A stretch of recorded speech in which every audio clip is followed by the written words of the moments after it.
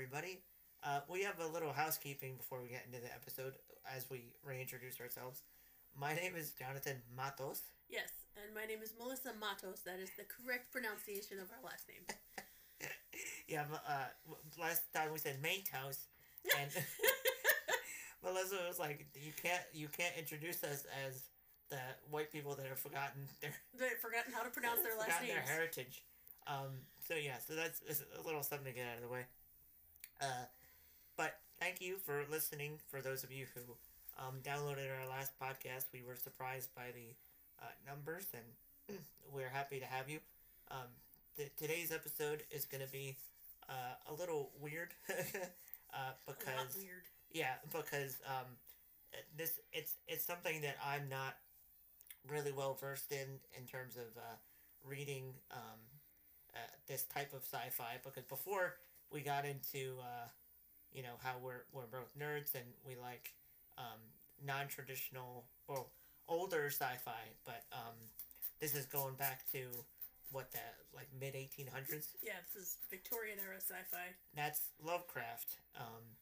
And I'm gonna give it over to Melissa now because I'm not really versed in this lore. I'm not necessarily a huge Lovecraft fan myself either, but I have read some of his stories and have fond memories of long nights playing Arkham Horror with friends. So I know a little bit more than John does, although most people in geek circles are familiar at least with Cthulhu and other random weird elder god names. Right. But several tropes that are common to Lovecraftian horror type stories are this concept of these elder gods, something that is so huge and outside of what humans are able to comprehend that they are instantly terrifying and can drive people mad just by having found out that they exist. It is also common to have scientists as the protagonists who are attempting to understand everything about their environment or explain the unexplainable, who get caught up in the horrors because it blows their mind. And there's also an element of, I don't know if you want to call it surrealism, but it is something like that, where things are not what they should be and are off and odd and creepy in jarring ways. Mm-hmm. That's the main parts of it. Right. Yeah, and that's kind of what we want to get into with this episode in terms of discussing how those influences in modern things, specifically for this episode, Annihilation, since I have read the first book, Melissa read the all three of the trilogy. It's called the Southern Reach trilogy, and I went to see the movie with my girlfriend, who said that it was weird but interesting,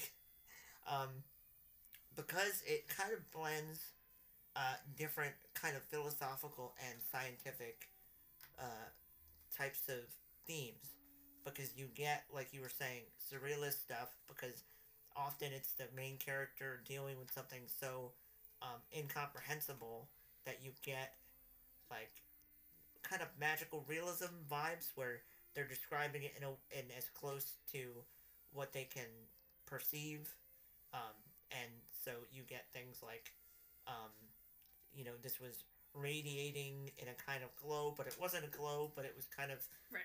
a shimmering blackness that engulfed everyone, and it gets really weird. But also it leads to oftentimes themes of like nihilism. Specifically, I'm thinking of True Detective. I watched the first season of that on HBO, and the main character dealt with the death of his daughter, and in getting this new partner on this really strange case, you see how he has this philosophy of avoidance, where he says, life isn't worth living, and we should all like hold hands and walk off a cliff together. And so he is very nihilist, but the way that they portray his foil in the antagonist of the season, there's this group of kind of powerful. Some people in this group are powerful religious leaders, and um, they it's based off true events, but there was this child abuse ring, and it was what he called um, ritualistic, um, like using violence as a ritualistic thing to please the Yellow King, which is an actual reference to something in derived directly from a Lovecraft story. So uh, it was kind of using that unknowable type of terror to describe what this character went through, and because he didn't want to deal with his emotions, he used this like philosophy that he had to as a way of coping.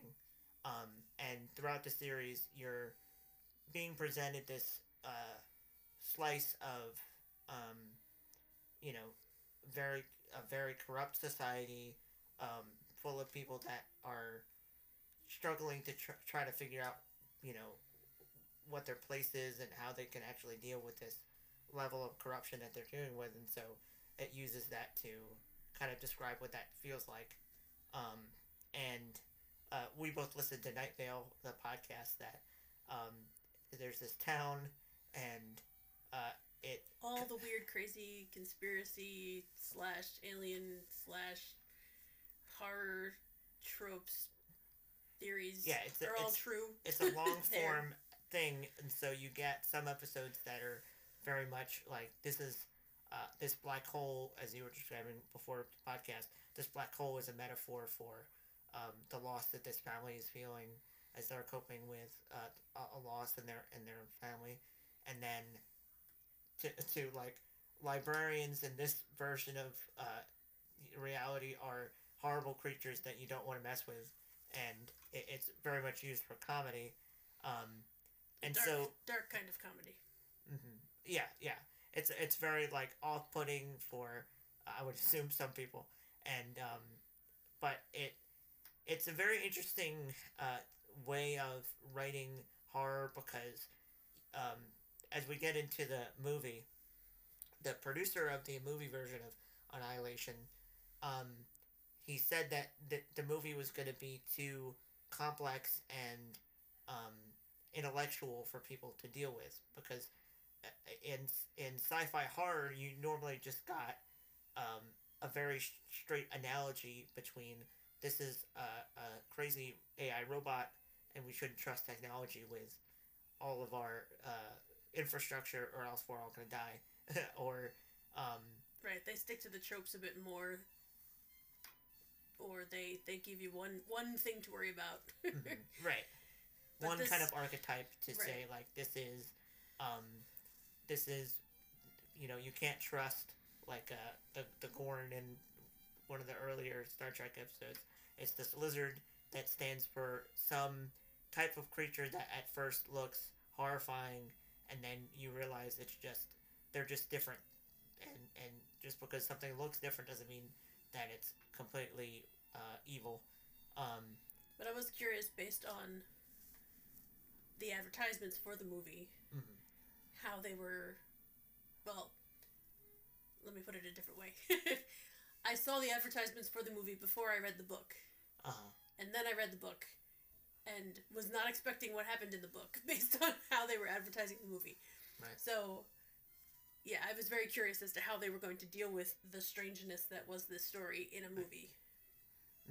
And I would say that what they did does deal with the monster in a subtle way, and it is very much like putting the emotions of the characters before the because the producer's comments were defended by another producer, and he was fighting for the movie not to get changed, and it wasn't changed from the director Alex Garland's vision, who had previously done Ex Machina. And to compare those two really quick, the Ex Machina was very much like a weird nihilist depiction of humanity, and it kind of leaves you with this bad taste in your mouth. Very much. I was not a fan of that movie.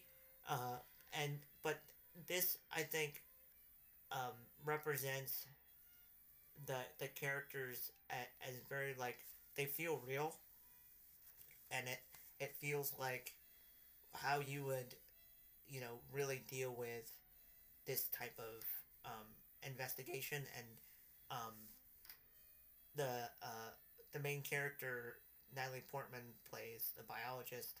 Um, she You can tell that she has this um, relationship, um, that she doesn't really feel whole in, and that um, her and her husband, played by Oscar Isaac, um, really are on the same level. Um, and even though that there are still some character choices within the story, because Oscar Isaac in this story, in the book version too, goes on a earlier expedition to this place called Area X, and Area X is this, what's called, like, a pristine wilderness that um, is emanating or expanding from this one, like, it's kind of difficult to explain. But do they do the tower? Is that what it's coming from in the movie? No, they kind of switch that with the lighthouse. Oh, okay. So in the book, there's a lighthouse and there's a tower, and you get very early on from the biologist character that she is somehow affected by this stuff that is taking over, because after she comes back and is not the same, she decides to go to Area X to investigate for herself. And kind of the emotional back subtext to this is that they were having difficulties in their relationship, and when he comes back and is just completely shell shocked and not emotionally, giving it all, when she goes to Area X and is trying to learn about the environment, what she's really trying to do is learn why he would go on this suicide mission, and what whether it was completely inevitable that their relationship would kind of self-destruct. And that's really the theme of the movie, is that the psychologist, who is actually the director of the Southern Reach, the organization sending people into Area X, she's played by Jennifer Jason Leigh, and you really get from her performance that she is completely drained by just sending team after team after team, and knowing that they're dying. Yeah, and or so not coming back normal. Right, and so her performance is really good to convey that kind of struggle that she's going through. But you also have a physicist who they reveal has had issues with harming herself in the past. Oh. And they use the environment to show kind of her complex that she has. And then this newcomer, Tuva Novotny, who I've never seen in a movie before, is a geomorphologist. So that they changed that from the book. They have very set roles in the book. What does that even mean? Like, did they study the changes? Oh, I guess so. She studies the changes of environments. Yeah. Okay. That's what I would assume. I'm not a geomorphologist myself, of but the Earth. Yeah. And a paramedic, which I think was kind of a good change, because like, why didn't you send one of those in with the rest of the expeditions? And well, they had her husband was an EMT. Right, but you would think you keep doing that. Like you would do that with more of them. But I would say that the one weakness of the film is that it does try to give each character some kind of arc, and it doesn't always, like, the fact that it's based on this main character who has this very deep character of herself. If you are interested in the other characters, it's not really, you might want it to be like an ensemble thing. And I know, there are people that are excited to see, diversity in sci-fi movies and things like that. And when you have Tessa Thompson and Gina Rodriguez playing characters, and they don't necessarily get, as much screen time, and you see them in the trailer, and you think, oh great, this is like a weird female Ghostbusters that Yeah. I get to like tear into. It's Well, not. I was that. hoping it was going to be more like a Michael Crichton science fiction story, where like you have a group of scientists, and it is like an ensemble thing where you're following each of the characters as they face this crazy Right. sci-fi Yeah. thing, but they all fight their way through it. It's very interesting because it almost seems like an Asimov um, type of thing where like it's very much these uh, like with the different roles of the team members, it's like you get these little snippets of characterization, and even though uh, the actors do a good job of portraying like subtleties, there's not really much I think in the text that like explains enough to where like each one's the ending of their arc is as satisfying. Um, but at the same time, I don't necessarily see like I don't really agree with the producers' idea that it was uh, too. I mean, it is a complex type of movie in that you're not. It's not allegorical. It's not, you know, trying to. It's say, not a typical monster movie. It's not a typical science fiction story. Yeah. So trying to combine that for audiences that may not be used to, because I don't know of any Lovecraft movies per se. I mean, I'm sure there are some. I haven't gone looking for them because, like I said, it's not my main fandom. But for people who aren't used to that, it would be a lot to try and explain the concept of that without going into the details. So for even in the books, you don't really learn the main extent of what's going on until the end of the third one. Right. So trying to pack all of that into one movie, right, would be rather complicated. So for those of you who want to watch the movie, I'm about to spoil it, so you can skip over 30 seconds, and I'll be done with the spoilers. Basically, what they do with the movie is instead of making it a creature that's come, they make it genetic, spectral, like an event More basically like a that radiation happens or something to you. that happens. Yeah, it's something that happens where the minute you go into this area, everything gets spliced into the mechanics of the environment. So you start, like the one character is killed by an animal and then comes back basically in this bear creature that has like her voice when it screams and stuff. So basically what it's trying to do is it's trying to basically show this self-destructive um, thing that happens to people psychologically through um, this environment, and instead of making some kind of larger lore or Lovecraftian thing, which is what it seemed like it was trying to build from, and that's what kind of frustrates me about the book, and I'll let you go into that further, but it seems like it's setting up some kind of encounter with this thing, and you know, invite some kind of understanding as to what this thing is by the end of the book. The first one doesn't necessarily. It does that for the character in that she is infected by it, and is kind of like you feel like by the end of it she's almost like on its side, like Yeah.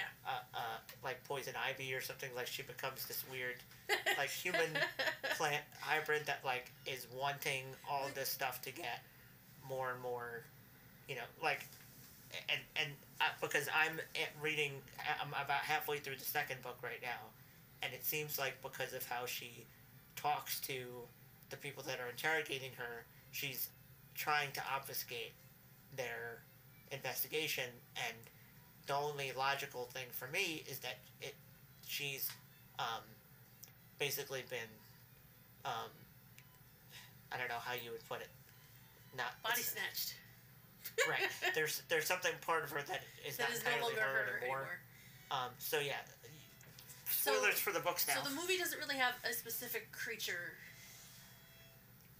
or source necessarily. It's there's no crawler. An area. There's this weird. I'm gonna get into that when we talk about the book, the crawler thing. Uh-huh. But I just wanted to clarify, and it tried to give each of the different characters its own arc. Yeah. There is a thing that represents kind of the DNA replacement. Oh, okay. Stuff. There's the this mirror creature where like it starts. There's this like almost like black humanoid thing that pops up and is like making every move that she does. Oh. It's a very creepy kind of thing, and you get the idea that it's trying to learn how to look like her, and it's right. like changing and stuff. And more spoilers. The you find out that the video that they got from the Area X lighthouse was the double of her husband. Oh, okay. Or no, it was the original her husband, basically saying, who had been infected somehow, basically like saying not to come there or giving some kind of message, and then blowing himself up. But it has the same subtleties that the book does, where it's not necessarily like that there's this evil creature that wants to take over and is, has a very specific goal. Right. It's just trying to you get the mechanic of it copying people, and there's a line later on in the thing where she says it's not trying to invade, it just wants to change things. So you're not sure whether that's the character coming out of this kind of fog that she's been in and saying like, it's not necessarily bad, or if it's just if it has changed her, and so that she's basically like some kind of zombie, and whether it's a negative thing. So if you had to pick a main theme for what they were trying to communicate from the movie, what do you think that was? I would say that there's a theme, there's a kind of weird sick motto that the psychologist discusses with Natalie Portman, the main character, early on in the movie, where she says, we think that self-destruction is a unnatural thing, but it's like part of who we are, like everything dies basically. So it's very that part of it is very off-putting to me about Lovecraftian things in general, because it's basically, in one way, if you take it in one sense, it's saying things are outside of your control and unknowable, so the only thing that this can do is cause you to lose your mind. But then if you look at it as in the sense of the main characters have a hubris where they need to understand everything, and specifically in Annihilation, the characters have this self-destructive bent that you see. Instead of dealing with their problems, they just dive into this larger thing where like it's going to unravel them, and they're kind of complicit in their own annihilation. Then you can see it that way, where like, it's really the character's fault for, treading where they shouldn't, where only weird amorphous aliens tread. So yeah, let me know what happens in the book and explain some of this to me. So you're okay if I spoil the book for you? Absolutely, okay. Because I need some motivation to keep reading. So I'm going to try and unpack it as the 3 different books because you discover different things as you get through them. So one of the main things that I was not expecting in the book was from the movie advertisements, it looked more like it was a scary horror science fiction story, but I thought it was going to be a more straightforward, your DNA is getting changed by whatever this creepiness is. I was not expecting to read halfway through the book and find some strange Lovecraftian creature in a it wasn't really a tower. She kept calling it a tower, but it went underground. Yeah. Kind of like a seed. Yeah. Like this thing gets planted in the ground. Yeah. From the atmosphere, it comes down and pierces the earth. Into the earth. And there's this creature that is described in very strange terms. If you've ever seen a tardigrade, if you picture a really big tardigrade, like bigger than person-sized one, that is writing on the walls up and down the inside of this thing, which to me sounds so much different than what I was expecting this story to be about. But the reason the biologist is the main character in the book. There are some arcs and changes for the other characters, but the main thrust is her and this search for why she was so disconnected from her husband even before he goes into the thing, into the breach. That's not the breach, whatever they call it. The border. The border. And it actually ends with her determined to find him. Like, he isn't dead, technically, in the book. And the reason she doesn't get as affected as all the other scientists that are in there, she thinks, is because she breathes in some of the spores from the creatures that are living in this tower. And then when the things start to change her, she realizes she can keep it from completely taking over her body if she keeps hurting herself. So there is definitely something that she realizes is inside of her and trying to change her into something else. But if she is harmed, and somebody at some points she gets very hurt, the one of the other characters realizes that she's been taken over and is trying to kill her. But she realizes when she gets hurt, she gets healed very quickly, but it's because of this stuff that's in her. She also does realize that the stuff is trying to change the environment. It's not only recreating some of the creatures, but it is taking all the toxins out of the environment. They've done all the samples of things that they have no pollutions in them at all. Right. Even the people, when they come back, have no pollutants in them. And even though it might, whether it's the same person that coming back or not, they take a plant out of the place that never dies, and they try, that comes up in the second book, but they tried everything to try and kill this plant, and it will not die. So, the first book kind of gives you this whole, it talks a lot about communication and the problems of so the biologist is a very antisocial person. Right. And she realizes through the course of the book that she cut herself off from her husband. Right. And when she finally finds her husband's journals in the lighthouse, she realizes his whole thing was trying to get back in touch with her. He writes his scientific discoveries about the border to her, personally. Right. So she's like, well, fine, if he's going to be trying to make this connection still, I'm going to go find him and figure out what happened to him. So that's how the first book kind of ends, with this idea that whatever this is, either hasn't figured out how to communicate with us, or doesn't care if it can communicate with us. Right. Because to it, it's like talking to ants. Like, it knows we will never understand what it's doing. Right. So it's just doing what it needs to do. She doesn't know quite what that is. Right. So she never really discovers the whole end goal of whatever Area X is. Except that it is changing the environment around them. And so, to interject, I read the first book, and I was completely interested the whole way through, because I liked her character, and that kind of, like, introverted character is unique to me within sci-fi. It's not really...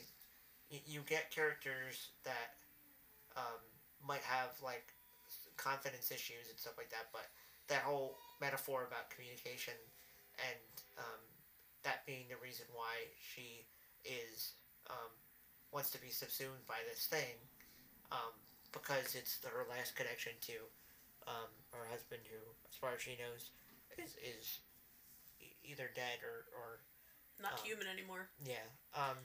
And what was a weird issue with me with the next one is because I want to ask you.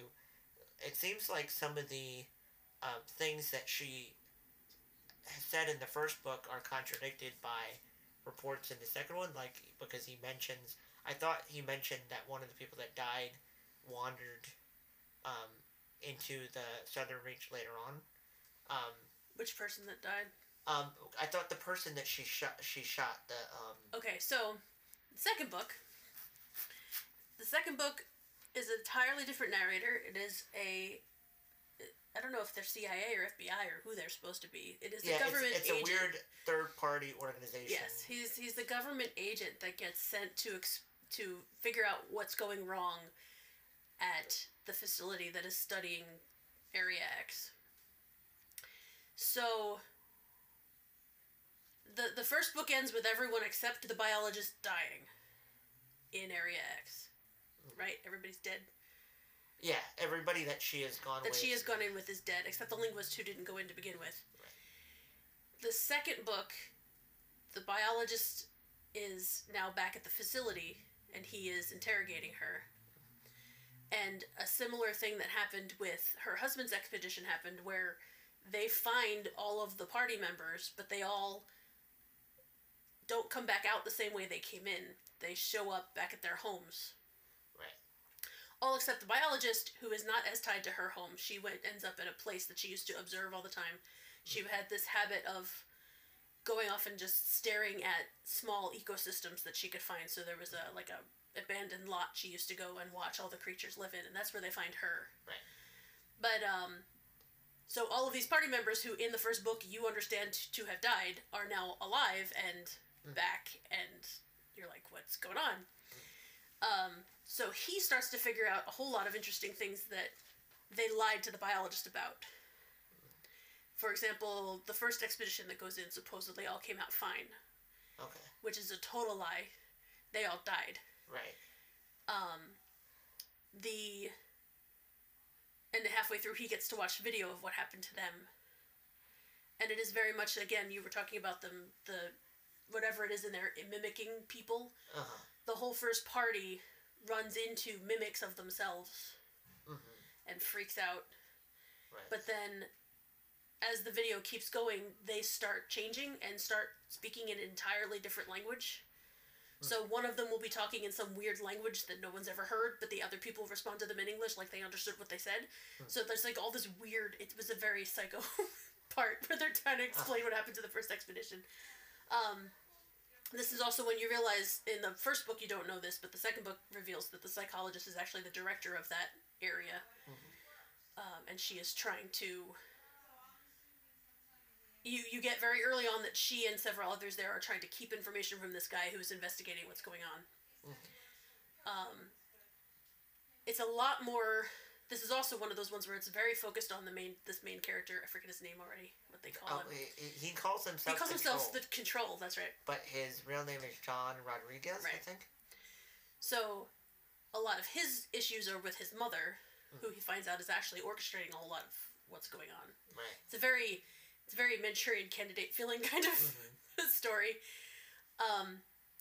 But you start to realize by the end of that book that the Area X is expanding. Right. And has already leaked into the research facility. There's a part I remember where they say that the bunnies that they, in one experiment... Oh, the bunnies. They let go, and all of a sudden a lot of them disappear. All of a sudden they realize that some of them have been mating with rabbits that are inherent to Area X, and that they've been just selling them to random people. Yeah. And it's just like, what? Did you not think that maybe they came back out because other people came back out and you didn't know that they... Yeah, it was such... They're like, what is wrong with you people? So, he begins to realize that he is being manipulated through this whole thing, and that Area X has expanded and is going to expand even further. Right.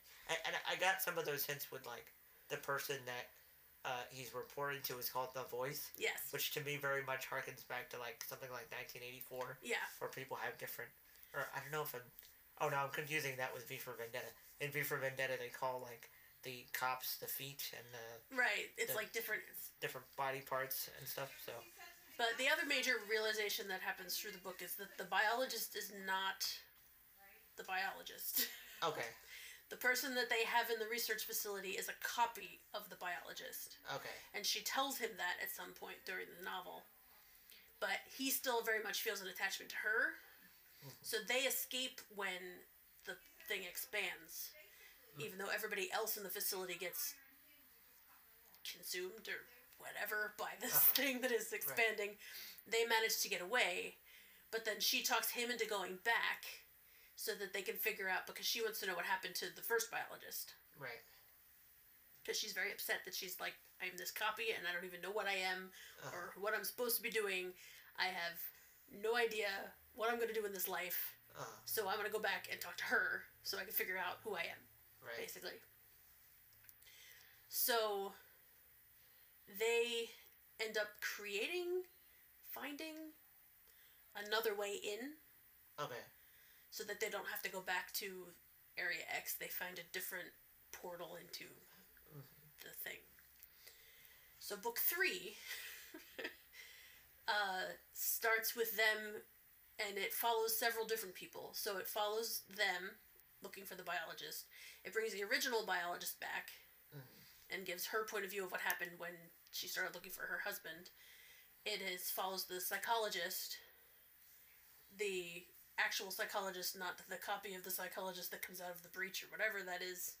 That gets complicated. And the lighthouse keeper, who was the first person when this event originally happened that got affected by this thing. So it's all 4 stories going simultaneously, so you start to learn different stuff as you're going, and it bounces around between all their stories. The lighthouse keeper, you find out, and this is when it gets very Lovecraftian, because there are actually even official cultists and whatever that show up that are trying to make this thing happen. I forget what they call themselves, the Seance and something group. It's a mixture of spiritism and science. So it's like the Seance and research or Seance and something. I forget. Yeah. I think I remember them making fun of them. Right. So they're there talking to the lighthouse keeper a lot and investigating what's going on around the lighthouse. And this brings in, there's an island further north where there was another lighthouse that's now ruined, but the 2 are related. They took the lens from that ruined lighthouse and it's now in this nearer lighthouse that's sort of the focal point of the story. And you find out that they realize the glass that is in the lighthouse is actually made from something that fell out of space. So they took part of that out, and it pricks the lighthouse keeper, which is how he gets infected by this thing. So he becomes the first one infected, and he becomes the crawler that is in the tower. And he's trying to, and he had been a preacher before he became a lighthouse keeper, so that's why the language that is presented before is so mixed with what sounds like religious dogma, is because it's his brain trying to merge that with what's happening to him. Right. The copy of the biologist and the control are trying to find the first biologist and have to go through what remains of all the horrors that are in this Area X and find all the transformed people that are no longer people but are strange creatures now living in there. The psychologist, I'm trying to remember what happens to her now. I don't remember now. I have to think about that one. But the biologist becomes like a massive, weird, worm-like creature. And at some point you stop, the end of her journal cuts off way before the rest of their stories, really. Right. So, because she's not writing anymore as this creature that she is. Right. But you eventually get the concept that what came to Earth in this thing was basically some alien civilization's terraforming program. Okay. Like, it's supposed to land on a planet that has no life on it and transform the place into something livable. Okay. But it landed here. So it is overwriting everything that it finds, because that's what it's written to do. Mm-hmm. And so all of the creatures that get transformed become basically sentinels for this program. Like, I'm going to defend the life that is here because this is what's supposed to be being created. Right. So, and they realize that's the main thing that the Control and the copied biologist realize. When they go back into Area X, they are not on Earth anymore. Mm-hmm. Area X is actually some sort of pocket dimension that takes them to another planet. The stars are different. Oh, okay. Like, they're in a different location. Mm. So it is like this weird interdimensional bleeding thing that's happening. Okay. That apparently these aliens could live interdimensionally. The biologist in her new weird form can do that. Can be wherever she wants to be with a thought.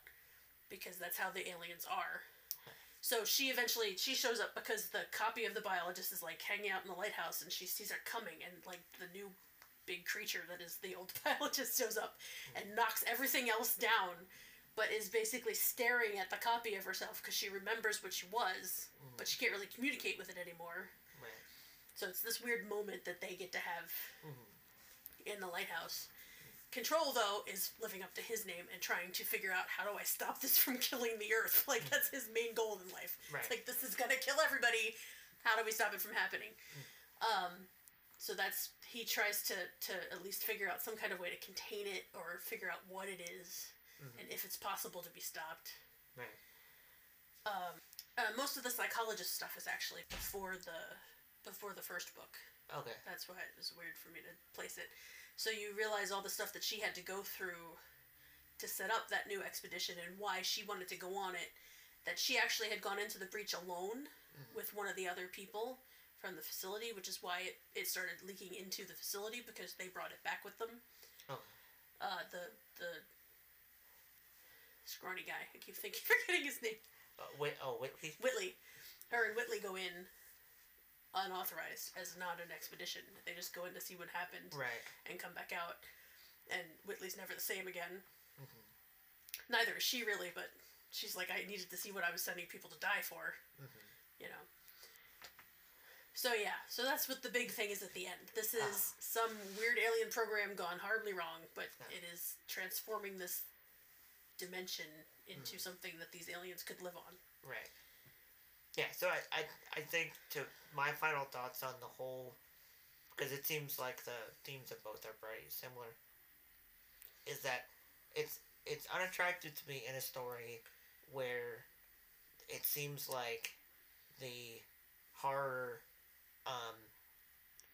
that it's trying to create is so overwhelming that the main characters can't overcome it in some way, because it is an interesting and a it shows the talent of the people creating it when you are able to make something as innocuous as this weird environment that he describes in the books, and then Alec Garland portrays in the movie. It shows talent of the people doing it when you can make something like that interesting and engrossing when it's pretty much just like fungus or some like the elements themselves taken by themselves without the combination of elements is not inherently horrifying, but when you make it something like you're discussing that doesn't, it's just a program, it's just a biology being executed without emotion over the course of the transaction that it's doing. But what makes stories satisfying to me are when you see the characters that have some kind of problem, and you're able to, even if it's something and in my own writing, something that is a very complex emotional problem.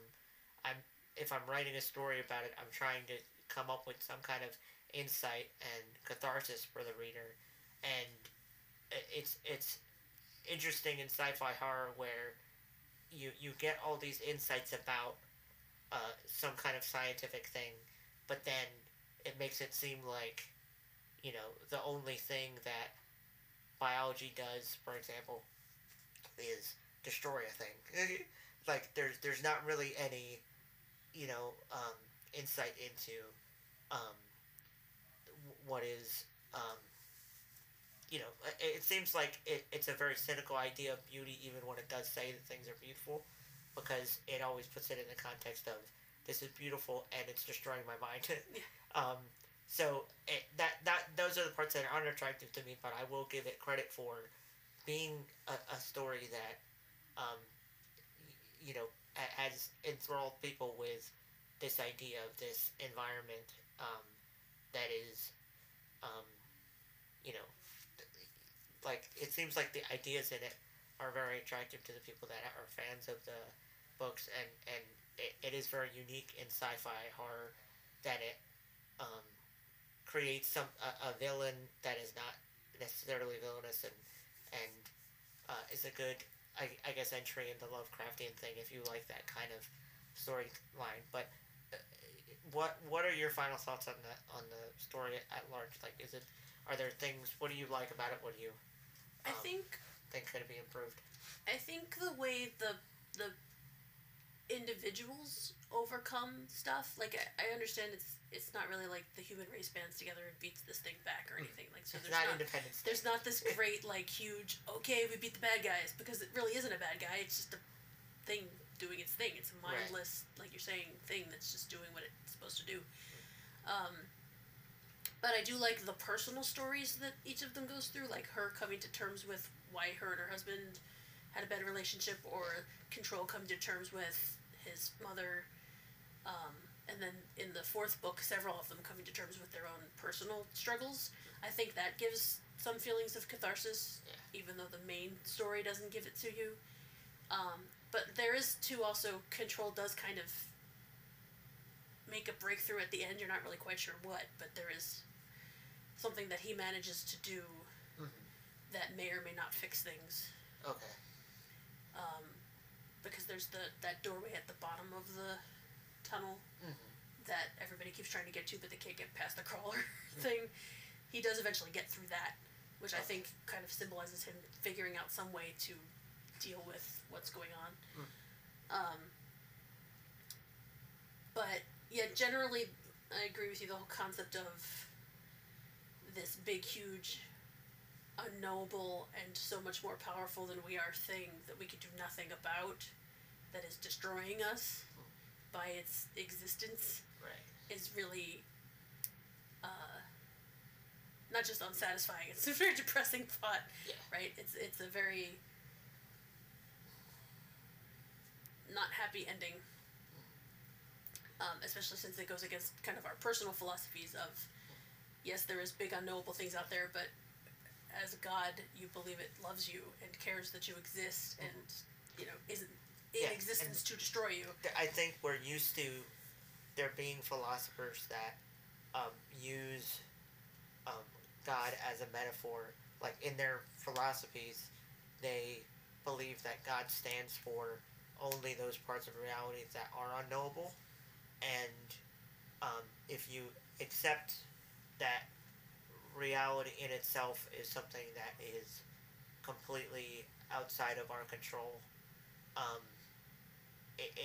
and if you focus in that area and you make it a thing that basically says, so the people that are religious and that do think that they have an understanding of how the universe came into existence and those things, they're just lying to you. So there's that association with it, even though this story doesn't really have any, it's not conspiracy theorist. It's not saying that this other reach are these evil it's not like the government's trying to make it happen. The only people really trying to work toward it are the cultist type people, Uh-huh. but I don't think they understood what they were doing. Mm-hmm. Yeah, there's not any that was another refreshing thing about the story was that it wasn't politically motivated. Or um, anti religion in any way, um, which in a lot of this type of thing, like you have what I was getting at with the scientist that goes nuts. It's not necessarily saying that humans have a hubris that um, is self-destructive and that we're doomed to not understanding anything. Um, you get some characters that are um, like it's kind of annoying in the second book to me. The main character is very critical of different characters specifically, but as you're describing where it goes, it does show you how his own lack of connection with his mother and with his career and different decisions that he's made um, has led him to be um, cynical and um, unjustifiably um, arrogant, and um, it's cool to me that later on it shows different ways that humans do deal with things that they can't understand. Um, so I think it's a good, um, you know, it's a net positive in terms of addition to the genre. It's It's just definitely not a genre fascinating. that. It is a very fascinating thing to read. It is just really well written, very different than most of what I've seen or read recently. Yeah. And yeah, fascinating is the word I'm gonna have to go with. Yeah, so it's a recommend for us.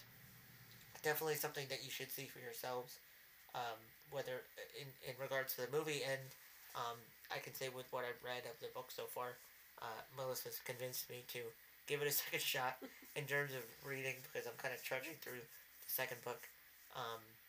But yeah, I'm not quite sure what we're doing next week. It could be um, for the future. I can at least say that we're going to go over RPGs, which I'm looking forward to. Love RPGs. and I'm looking forward to a game coming out called it's not Ex Machina. That's another. I'm looking for video game RPGs to basically go through that genre and discuss the differences between tabletop RPGs and video games. So look forward to that in the future. Otherwise, thanks for listening. Yep, thank you. And we'll see you later. Bye. Hey guys, this is Post Podcast John letting you guys know that next week's podcast is not going to be about RPGs. Rather, the next week's podcast coming out April 16th is going to be Girl Power Gone Wild featuring Tyler Perry's Acrimony. April 23rd will be Mastering Dungeons, and that'll be largely Melissa explaining to me the ins and outs of RPG and us both talking about the parts of RPG that are more like a game and the parts that are more like communal storytelling. Coming up April 30th, we're going to talk about Avengers Infinity War, intertextuality within the Marvel Universe, and you might want to read Infinity Gauntlet because Melissa's going to try to reference how it adapts the original graphic novel. And you might also want to read Fahrenheit 451 for May 21st episode. We just want to give you a heads up, really, for which movies you might want to watch and which books you might want to read if you want to really be prepared for the episodes and be prepared to have spoilers if you care about those things, although we will try to keep spoilers towards the end of the episode. But thanks for listening, and we hope you enjoy the episodes coming up.